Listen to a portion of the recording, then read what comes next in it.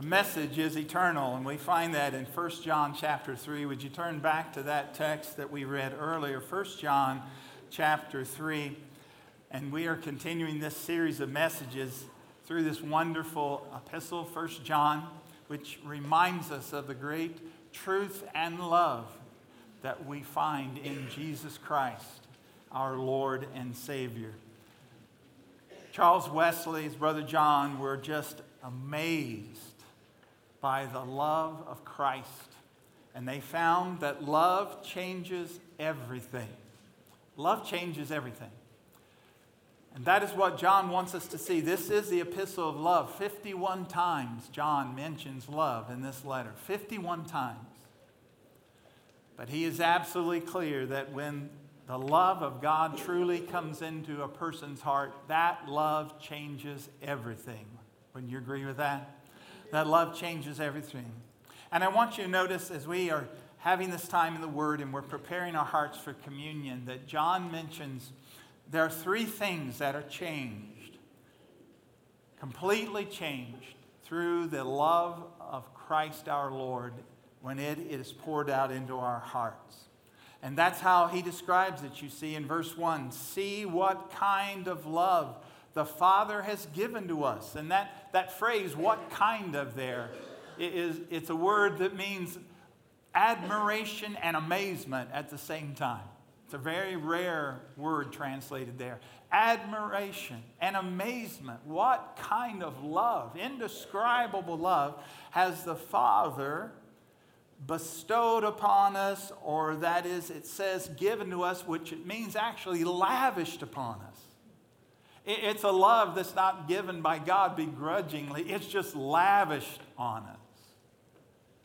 That we should be called the children of God. And that is what we are. The first thing that love changes is it changes our identification. It changes our identification. Let me tell you who you are. You are who God says you are. And who are we if we believe in Jesus?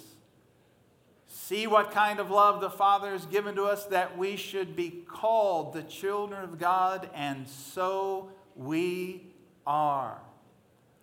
This verse, perhaps like none other in the New Testament, describes what it means to be born again, to be born of God. It means not just a reformation in your lifestyle. It means more than recovery. It even means more than renewal. It means a regeneration, a new birth where we partake of a brand new life. God's love in Christ in our life changes everything. Changes our identification because we've been loved by God. This love has been lavished on us. It's undeserved. It's unmerited. You can do nothing to make God love you. His love is gracious love. It's lavished upon us as rebel sinners through Christ. It's a gift, a free gift. The gift of God's love. And with His love that brings new life to us, we have a new identity. You see, we are called the children of God. And that's not just a term. That's not a term that we use to describe ourselves. This is not just a title. This is a new reality. John says, and that is who we are. Imagine that we should be called the children of God, and that is who we really are. If you are a believer, that is your identity. Your identity is not what you think about yourself or what you feel about yourself. Your identity is what God says about you. And God says that if you believe in Jesus, you are born again and you are His child. That's your identity. God's love for us in Christ produces a brand new identification. But now notice, look again at verse 1. When you have a brand new identification, it also produces something else. You're going to experience that it brings a brand new alienation. You're not who you used to be. And people recognize you're not who you used to be. And the world is not holding a pep rally. Now we are the children of God, he says, and this is the reason the world does not know us. He's talking about the world system that we're not to love in 1 John chapter 2, verses 15 to 17. He says this is the reason the world system does not love us and does not know us, because it did not know him. You see, the word know here means not just to recognize, but it means to recognize and receive. Jesus was recognized, but he was not received. The Bible says in John chapter 1, John wrote that he came into the world, he came into his own things as the Creator, and his own people did not what? Did not receive him. John says this is an axiom. This is a self-evident truth. That if the world did not receive the king, then the world is not going to receive the king's kids either. That's a self-evident truth. If the world did not receive the king, and if we are children of the king, then the world is not going to receive us, and we might as well recognize and understand that. You see, to be qualified by God's grace, and to become a child of God, to be accepted by him, to be qualified by God and accepted means you will be disqualified by the world and rejected.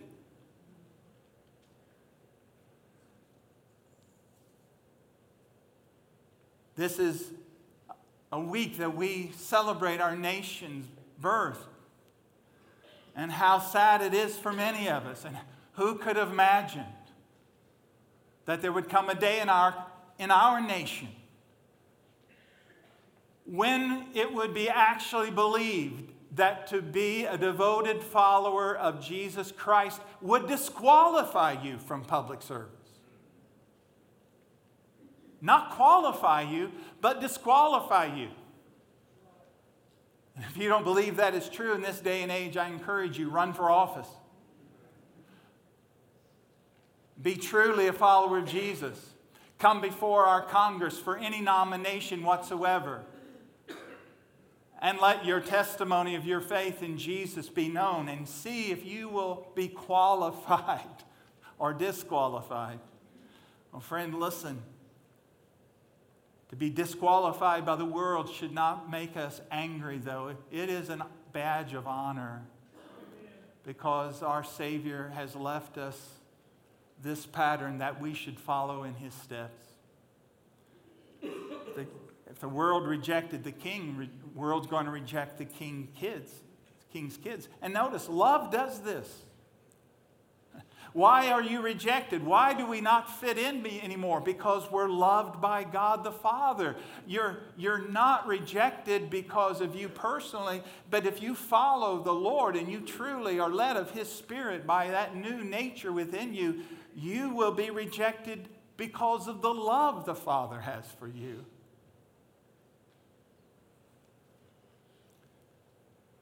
Love changes everything. It produces a new identification, and it produces a new alienation. We just don't fit in the world anymore. But I should say, we don't fit into this world anymore, right?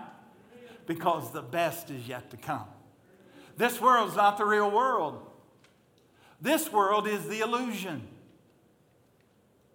This world is the false reality. The true world, the true kingdom is the kingdom of our Lord and of his Christ. And we are citizens of a new kingdom. Our name is written in the citizenship roll of heaven, the Lamb's Book of Life. That's our home. And that makes us anticipate the world to come. And that's what love does for us. Love changes everything. It gives us a new identification. And notice, if you would, verse number 2, it gives us a brand new anticipation. Brings a brand new anticipation. Beloved, we are God's children now. And what we will be has not yet appeared. Now notice those 3 words there in the English Standard Version on the screen. Now and not yet. Beloved, we are God's children now. Mark that. And what we will be has not yet appeared.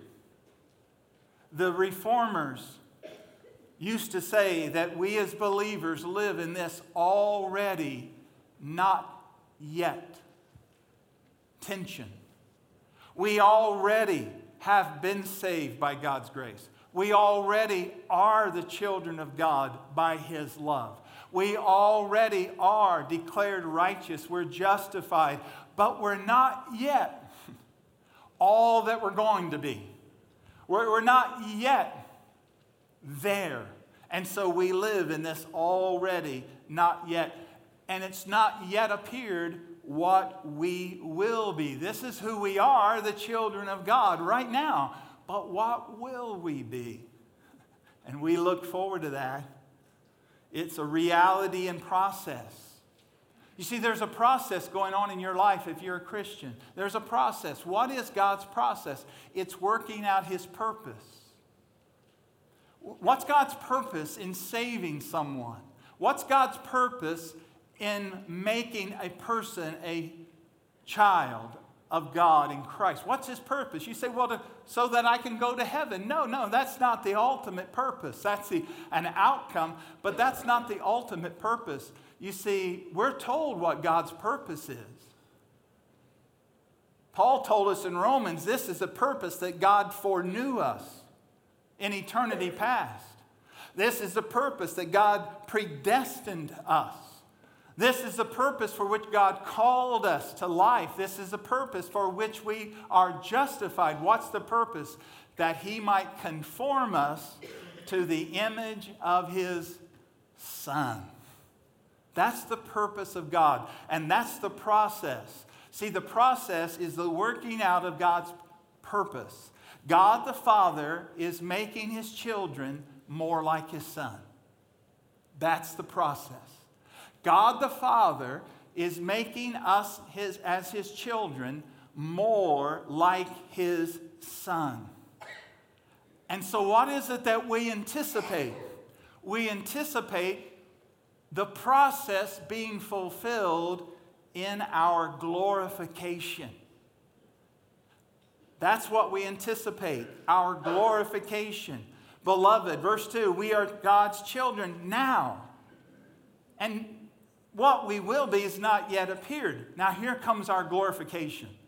But we know that when He appears, that's Jesus, when He appears, we shall be like Him, because we shall see Him as He is. That is the glorification of every child of God, to be like Him and to see Him face to face, to be with Him. That is the glorification that's ahead for us. To be like Him. To be what? To be His real image bearers. Why did God create human beings? He created human beings, Adam and Eve, in His image and in His likeness, so that they could reflect His glory in this world. But the 2 image bearers, Adam and Eve, sinned, they rebelled, and they ruined the image. God's image is still on us as Adam and Eve's children, but it's marred by sin.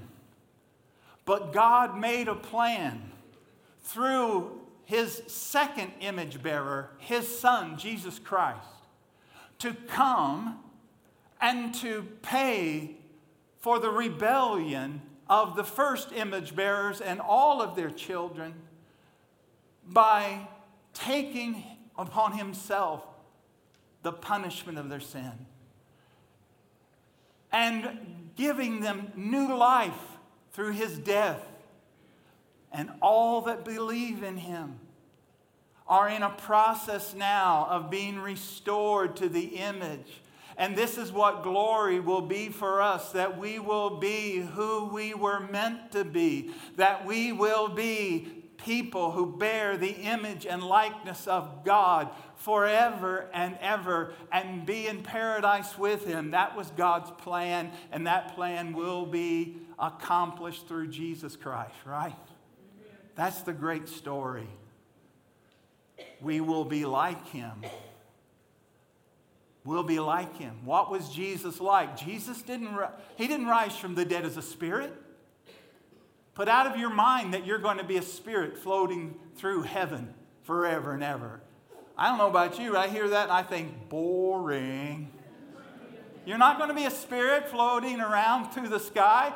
What was Jesus like when he was resurrected? He was Jesus, but he was different. But he was the same Jesus, not a spirit. He had a glorified body. And we are going to be like him. We're not going to be God as he is God, but we're not going to be immaterial spirits. We will be like him. And friends, right now, know this. There is a glorified man standing at the right hand of God. Amen. And that's what you and I will be. When Christ comes, our spirit and our bodies will be changed in an atom of time, and we will become glorified human beings made in the image of God like Jesus forever and ever. That is paradise. We will be like him. But you know, I love this. We will see him. Isn't that beautiful? We'll see him as he is. Then you got to understand, John's the last of the apostles. They're all dead, except John. And he is tired of people talking about his Jesus and lying about his Jesus. He has seen Jesus. He saw Jesus come out of that wilderness of tempting by the devil. He heard John the Baptist say, "Behold, the Lamb of God who takes away the sin of the world." He started following Jesus. He ate with Jesus, slept with Jesus. He put his head on Jesus' shoulder. He took care of Jesus' mother until she passed away. He was there on the mountain of transfiguration where his divine being came through the body of Jesus. He saw the glorified Jesus. He was one of the 11 standing there on Cape Mount of Olives when Jesus went up back to heaven like a rocket. And the angel said, "You men of Galilee, why are you standing there gazing up into heaven? This same Jesus you've seen taken up from you in heaven shall so come in like manner as you have seen him go into heaven." This same Jesus is coming back. And I want to tell you, friends, John was longing to see him again. He was longing to see him again. And that is the hope that's in the heart of everyone who's been saved by Jesus' grace, who's known his redemption, his forgiveness, is to see the one who bears in his body the marks of his suffering for us. To see him. This is the hope of all believers. We have the same hope that Job had. Job didn't understand about Jesus. But Job lived centuries before even Moses and Abraham. As far as we know, Job is the oldest recorded story in the Bible, in human history. And what was it that man longed for?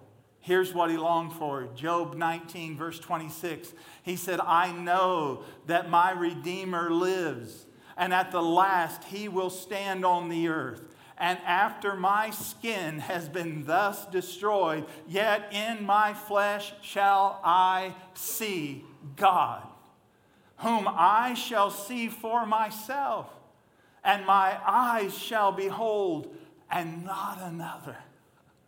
Friend, we're going to see him. We're going to see Jesus. It's going to happen. We will see Jesus. What's the song say? We will see Jesus just as they saw him. There is no greater promise than this. When he returns in power and glory, we will see Jesus just as he is. That is our anticipation. And that changes everything. Guess what it becomes? Look at verse 4, verse 3. It becomes our motivation. It becomes our motivation. Why are we motivated to serve God? Well, do you serve God because he'll get you if you don't? Is that the motivation? Well, you know, there's a law. You better serve God. It's the law. Is there not a higher motivation than that? Can you imagine? You know, in just a few days, it's going to be my wife's birthday. And you know what I've been thinking? Got to get her a present. It's the law. Who made this law? How many times have I done this? You got to do it. I hope you know I'm not being serious because my wife is here, I think, and Why am I going to give her a gift on July 11th? Because it's expected? Because I have to? Because the law says I've got to? No, I'm crazy about her. I love her. I love her with all my heart, and it's the joy to do something for her.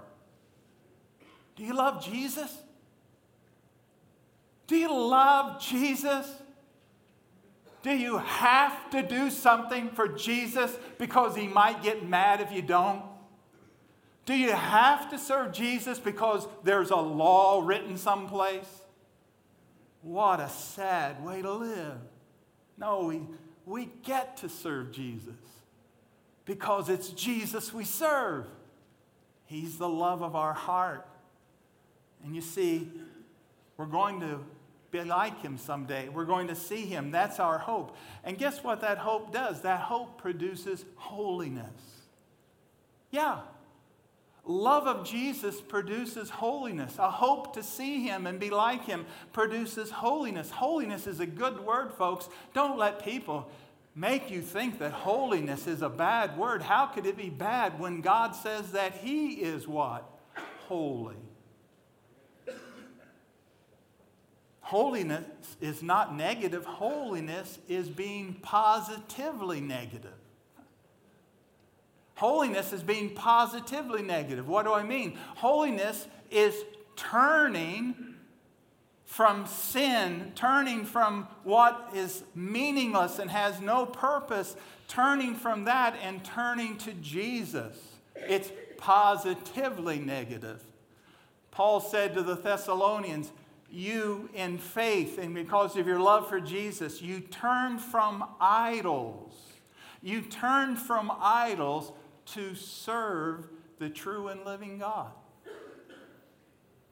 Now, this is what John is saying.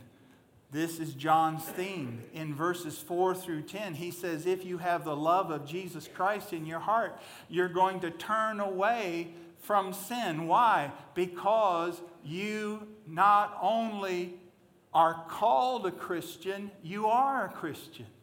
It's not just a term. What's verse 1 say? Now we are the children of God, and we bear his name. Once, after a battle led by the great Greek conqueror Alexander the Great, one of his soldiers was brought before him who had fled in the battle, who had fled from the fight. He had deserted and he was captured and he was brought to stand before Alexander. And the young soldier fell to his face and he begged for forgiveness. He said, I'm a good soldier. I don't know what happened. Please, Majesty, please forgive me. Please give me another chance. And Alexander was touched by the young man's tears and he pardoned him. The young man got up with such relief and joy. And started to walk out of the room, and Alexander called after him and said, "Young man, I forgot to ask you, what is your name?" And the young soldier turned and smiled and said, "Well, my name is the same as your name. My name is Alexander too." And Alexander the Great leapt off of that throne and pointed his finger and said, "Soldier, change your name or change your behavior." Amen. Change your name or change your behavior. We have been named by the name of God, the name of Christ. And friends, we need our behavior to reflect that. You see, John says here, sin is serious. He says sin is serious. Verses 4 through 10, we do not have time to open this up this morning, but John says the deepest things about what sin is. He says these things quickly. Number one, he talks about sin and its substance. What is sin? What's the substance of sin? Sin and its substance. Look at verse 4. Everyone who makes a practice of sinning practices lawlessness. Sin is lawlessness. Now listen carefully. The word sin means to miss the mark. It means to violate the standard. Lawlessness means no law. Rebellion. What is sin?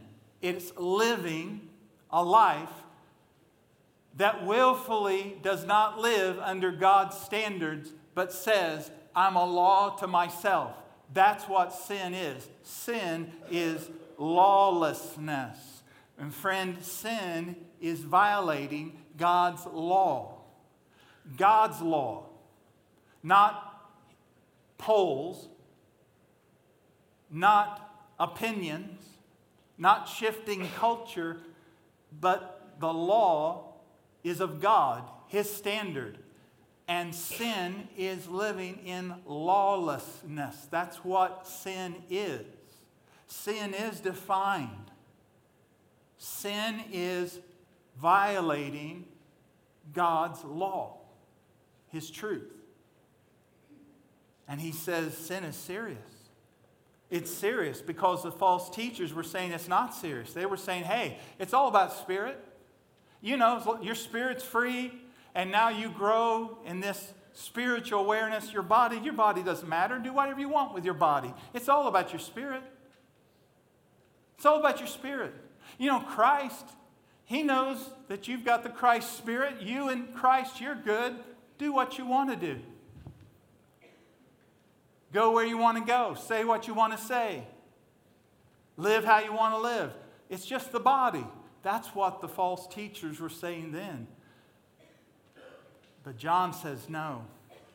Sin is lawlessness, and sin is something connected with the Savior and what he came to do. Look at sin and the Savior, verses 5 to 7.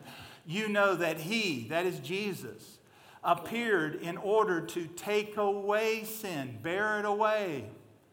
And in Him there is no sin. No one who abides in Him, that is anyone who has a relationship with Him, keeps on sinning, that is practicing sin. No one who keeps on sinning has either seen Him or really known Him. Little children, let no one deceive you. Whoever practices righteousness is righteous as He is righteous. You see, the sin is something Jesus came to take away. He came to bear it away. And if we are believers, He's borne our sins away from us. We're not perfect. We're not yet. But someone who says that they are a Christian, that they've known the love of God and that they know Jesus, and yet they live in what Jesus came to take away, that's a contradiction. Someone who knows Jesus cannot constantly live in what Jesus came to take away. Sin and its substance, sin and the Savior. Then sin is connected with Satan. Verse 8, Whoever makes a practice of sinning is of the devil. For the devil has been sinning from the beginning. Where did sin begin? It didn't begin in God. God is light. In him is no darkness at all. Sin began in the heart of the highest of the angels, Lucifer, the shining one. The sin of pride was hatched in his heart and led to the rebellion against God. The devil is connected with sinning, and the Son of God appeared to destroy the works of the devil. That means to take away their authority.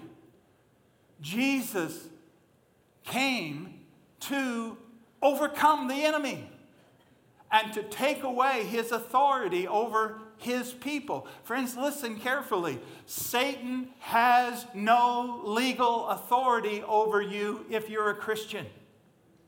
He has power.